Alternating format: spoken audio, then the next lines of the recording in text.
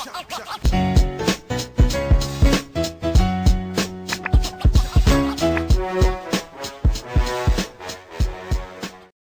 to another episode of the Hoop Talk podcast by fans for fans. I'm Ryan. There's my guy, Jalen. What's up, everybody? This podcast is where we discuss all things basketball, so expect a lot of hot takes, debates, and a true display of basketball knowledge. Let's get right into it. Our topic today is our continuation of our NBA draft analysis series, and today we're going to talk about the New Orleans Pelicans. So the New Orleans Pelicans have 4 picks in this year's draft. They have the 13th overall pick, the 39th overall pick, the 43rd overall pick, and the 60th overall pick. So, Jalen, with this many picks, do you think New Orleans is going to trade one of them? Yeah, I'm like 90% certain that they maybe only use 2 of them.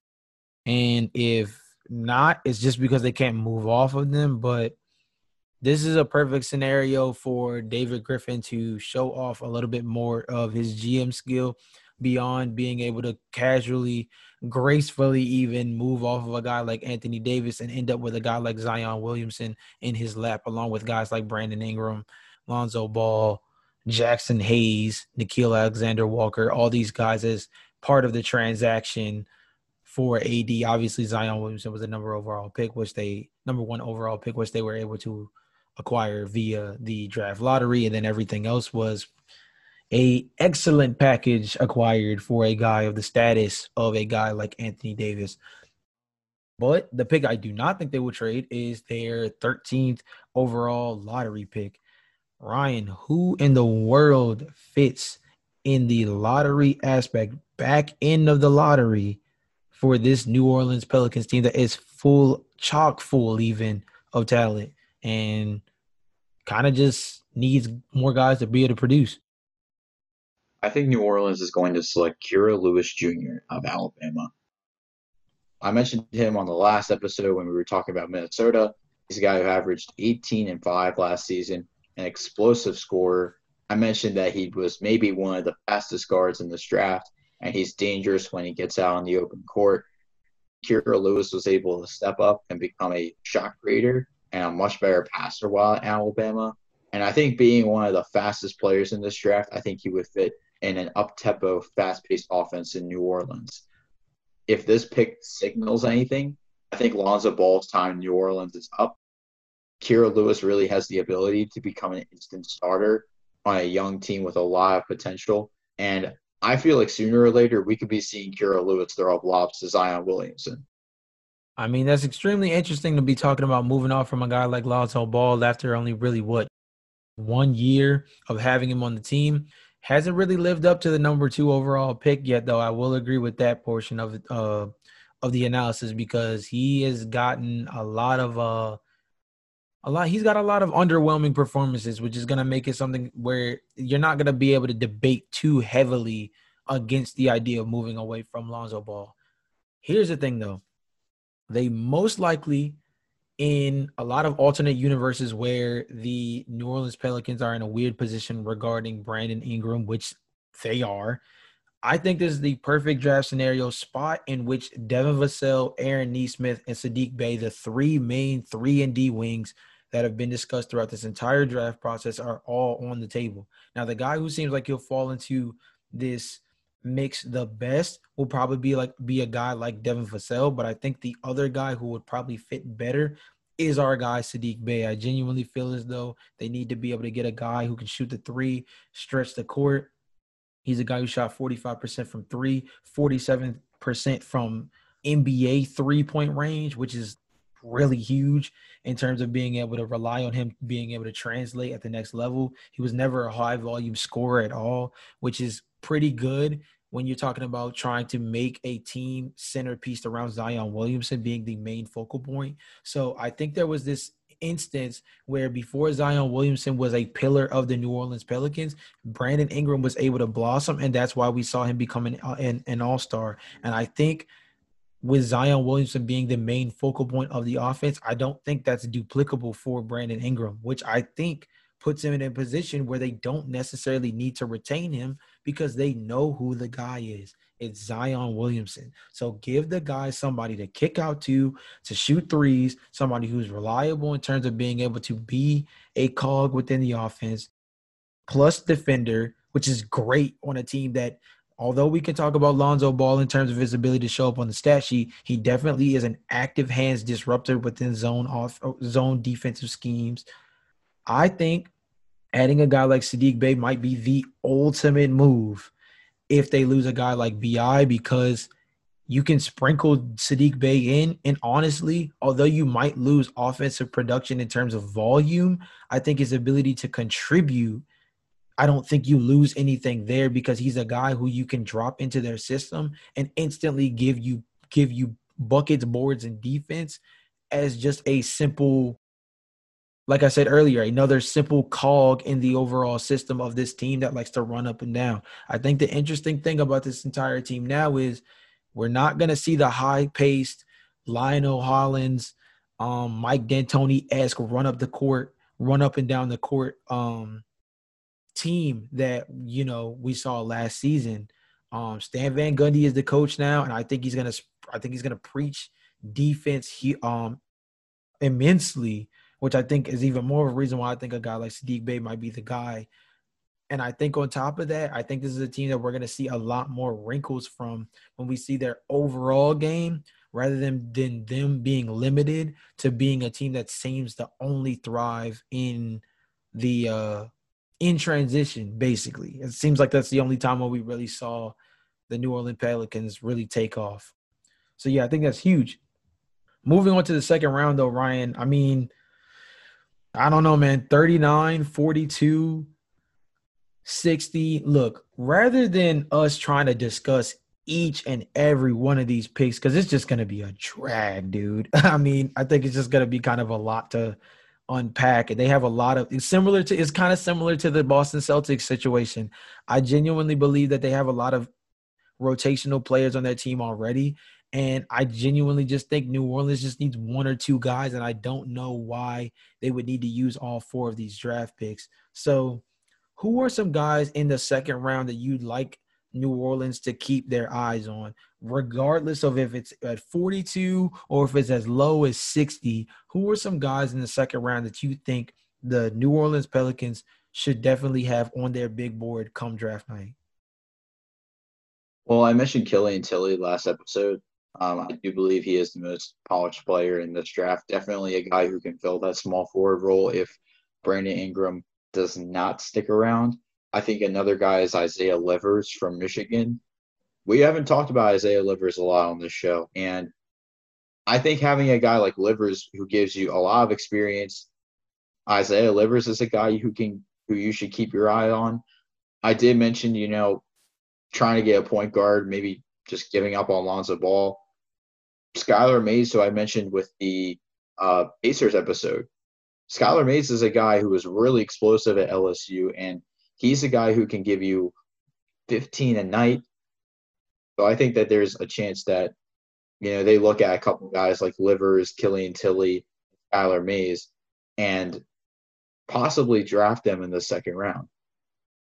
Well, listen, bro. It's Stan Van Gundy. I need dogs or 3-point shooters, period, point blank. So I'm going to mention somebody brand new on the podcast too, since we're bringing a couple of new faces to everything. And I'm going to go with a guy in Isaiah Joe out of Arkansas, bro.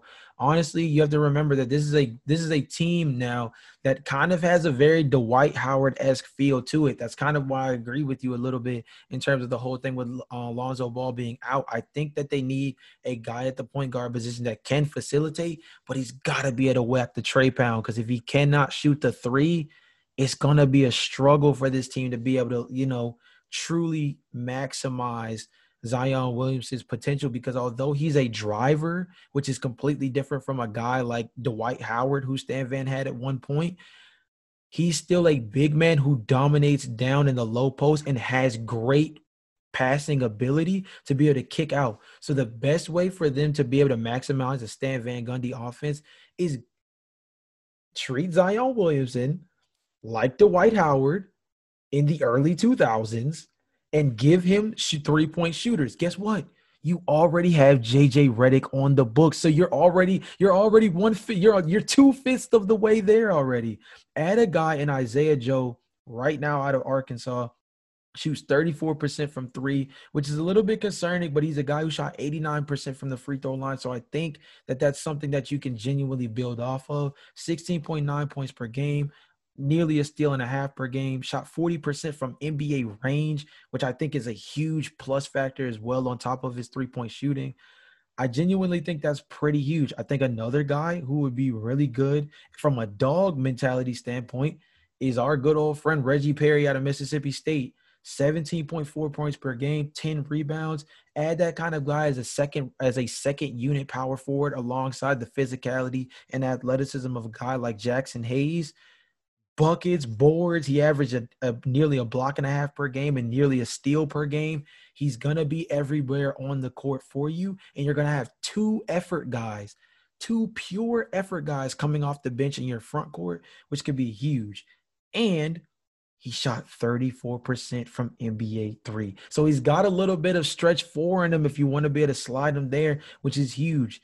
And I think the last thing to take into consideration is Ashton Hagans. Look, now the 3-point shot is not there.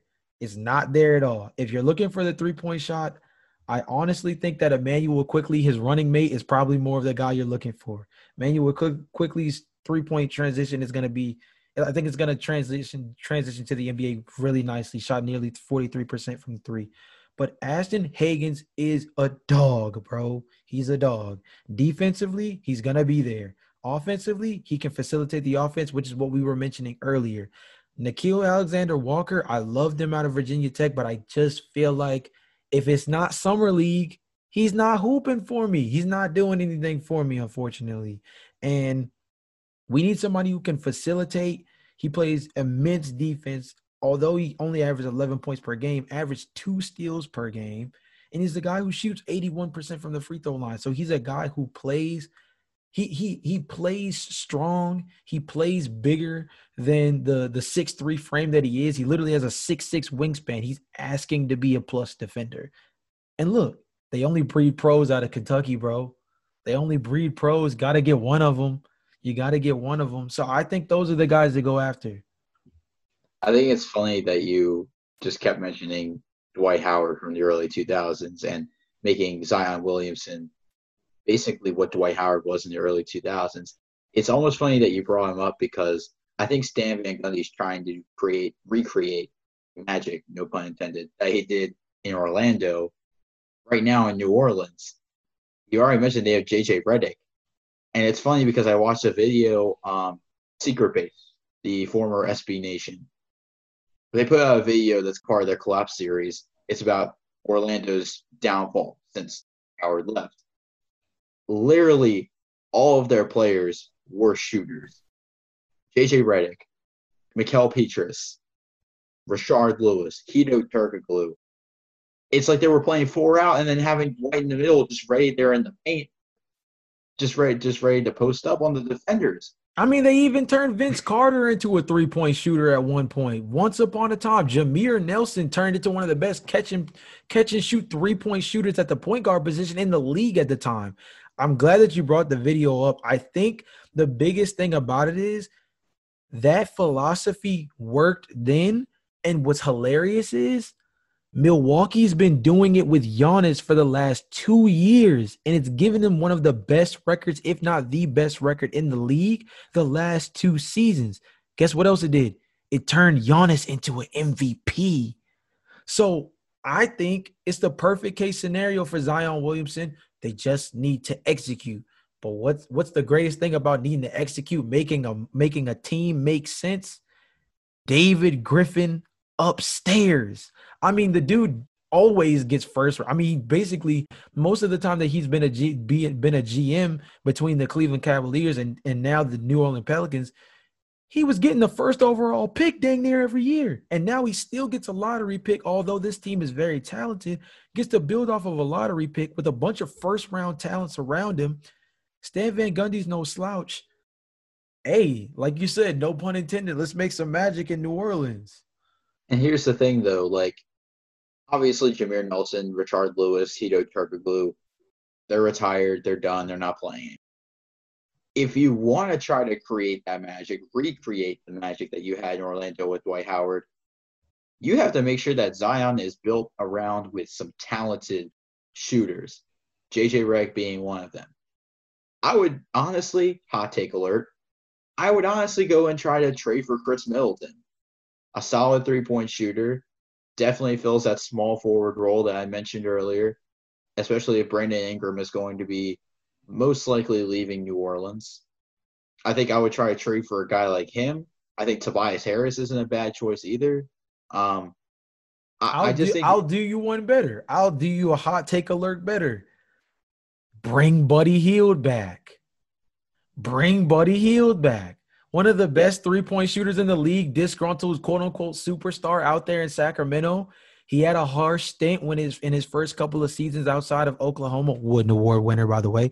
And he is one of those guys that pretty much screams everything that you're saying right now. Literally screams everything that you're saying. And now he would be in a better position in New Orleans, better than anything he could have possibly imagined in terms of his first stint there. So I feel like bring a guy like that back. How you make that kind of transaction, extremely interesting, because I feel like Drew Holiday is going to be in a lot of talks. I just don't know if Sacramento is going to be one of those guys picking up the phone. So it really just depends on what this team would be looking for in 3-point shooters. But Sadiq Bey, huge. I think that's going to be huge in the first round. I think Isaiah Joe, huge in the first round. JJ Redick, excellent 3-point shooter. I think Lonzo Ball, if he can get it right, he's a guy who I think as a facilitator already is probably the best version of a facilitating point guard that they could use. I think if we're like doing a ESPN trade machine, I think all roads kind of point to Sacramento at this point, just because I feel like it makes sense to get a guy like Buddy Hield, considering that he is one of the best 3-point shooters in the league, and nobody really talks about him all that much, considering that he did not have a great start to his career in New Orleans, and he was able to pick it up in Sacramento. I would honestly try to get De'Aaron Fox in that trade as well if you even want to trade for Buddy Hield, but you're going to have to give up a lot for it. Which brings me to my next question. Because they have 4 picks, and we mentioned this earlier, the likelihood that they trade the last 2 picks, their 43rd and 60th overall pick, you probably would have to throw in some extra value in there. So, Jalen, if we were making a trade scenario that involves both of the second round picks, what would you have to give up in order to get a guy like Buddy Hield or Chris Middleton? Chris Middleton, I don't know how you pull that off. I don't see why Milwaukee will want to move up from Chris Middleton, because there's nobody on New Orleans that matches up to what Chris Middleton already gives them. I think Buddy Hield's a little bit of an easier one. He's already a little disgruntled, so it makes his trade value a little lessened by that fact already, because the idea is you already know he wants to leave. I think those 2 trade picks, especially those 2 picks, are trade assets because of the fact that they're so late. So their value is kind of like what it is. I don't know. I think it's one of those things where they're gonna have to go out on a limb. They're definitely gonna have to go on a limb, and it's gonna depend on just how badly Sacramento would want to move on from a guy like Buddy Hield. Because remember, they could more than likely, I'm gonna just say flat out, I believe will lose Bogdanovich in this offseason. And remember, Buddy Hield got regulated to the bench in favor of Bogdanovich. So does Sacramento favor Bogdanovich more to the point that they would want to bring him back and move on from a guy like Buddy? Or do they know that because they're more than likely going to lose a guy like Bogdanovich, that they really shouldn't move on from a guy like Buddy Hield? Because you trade him, now you've lost all your 2-guard depth. So it's kind of tricky, because unless you know what unless you know what Bojan's gonna do, or no, Bogdan, I was correct. Unless you know what Bogdan's gonna do, it's kind of dicey on whether or not you should really pull the trigger on a Buddy Hield trade. The interesting thing about what you mentioned about Bogdanovich. I think he's turning out to be a solid player, and I think Sacramento definitely. I think they definitely need to keep him. It's just more about what they do with Buddy Hield because Buddy Hield is a guy who you mentioned is disgruntled, but he's also a solid player. The likelihood of him returning to New Orleans would be 50-50, considering that it's pretty much what the trade value is for a guy like Buddy Hield. I think it's pretty high considering that, like I said, he's outside of Steph Curry, he's probably the second best 3-point shooter in the NBA. Klay Thompson too, but fair Klay point Thompson as regardless. well.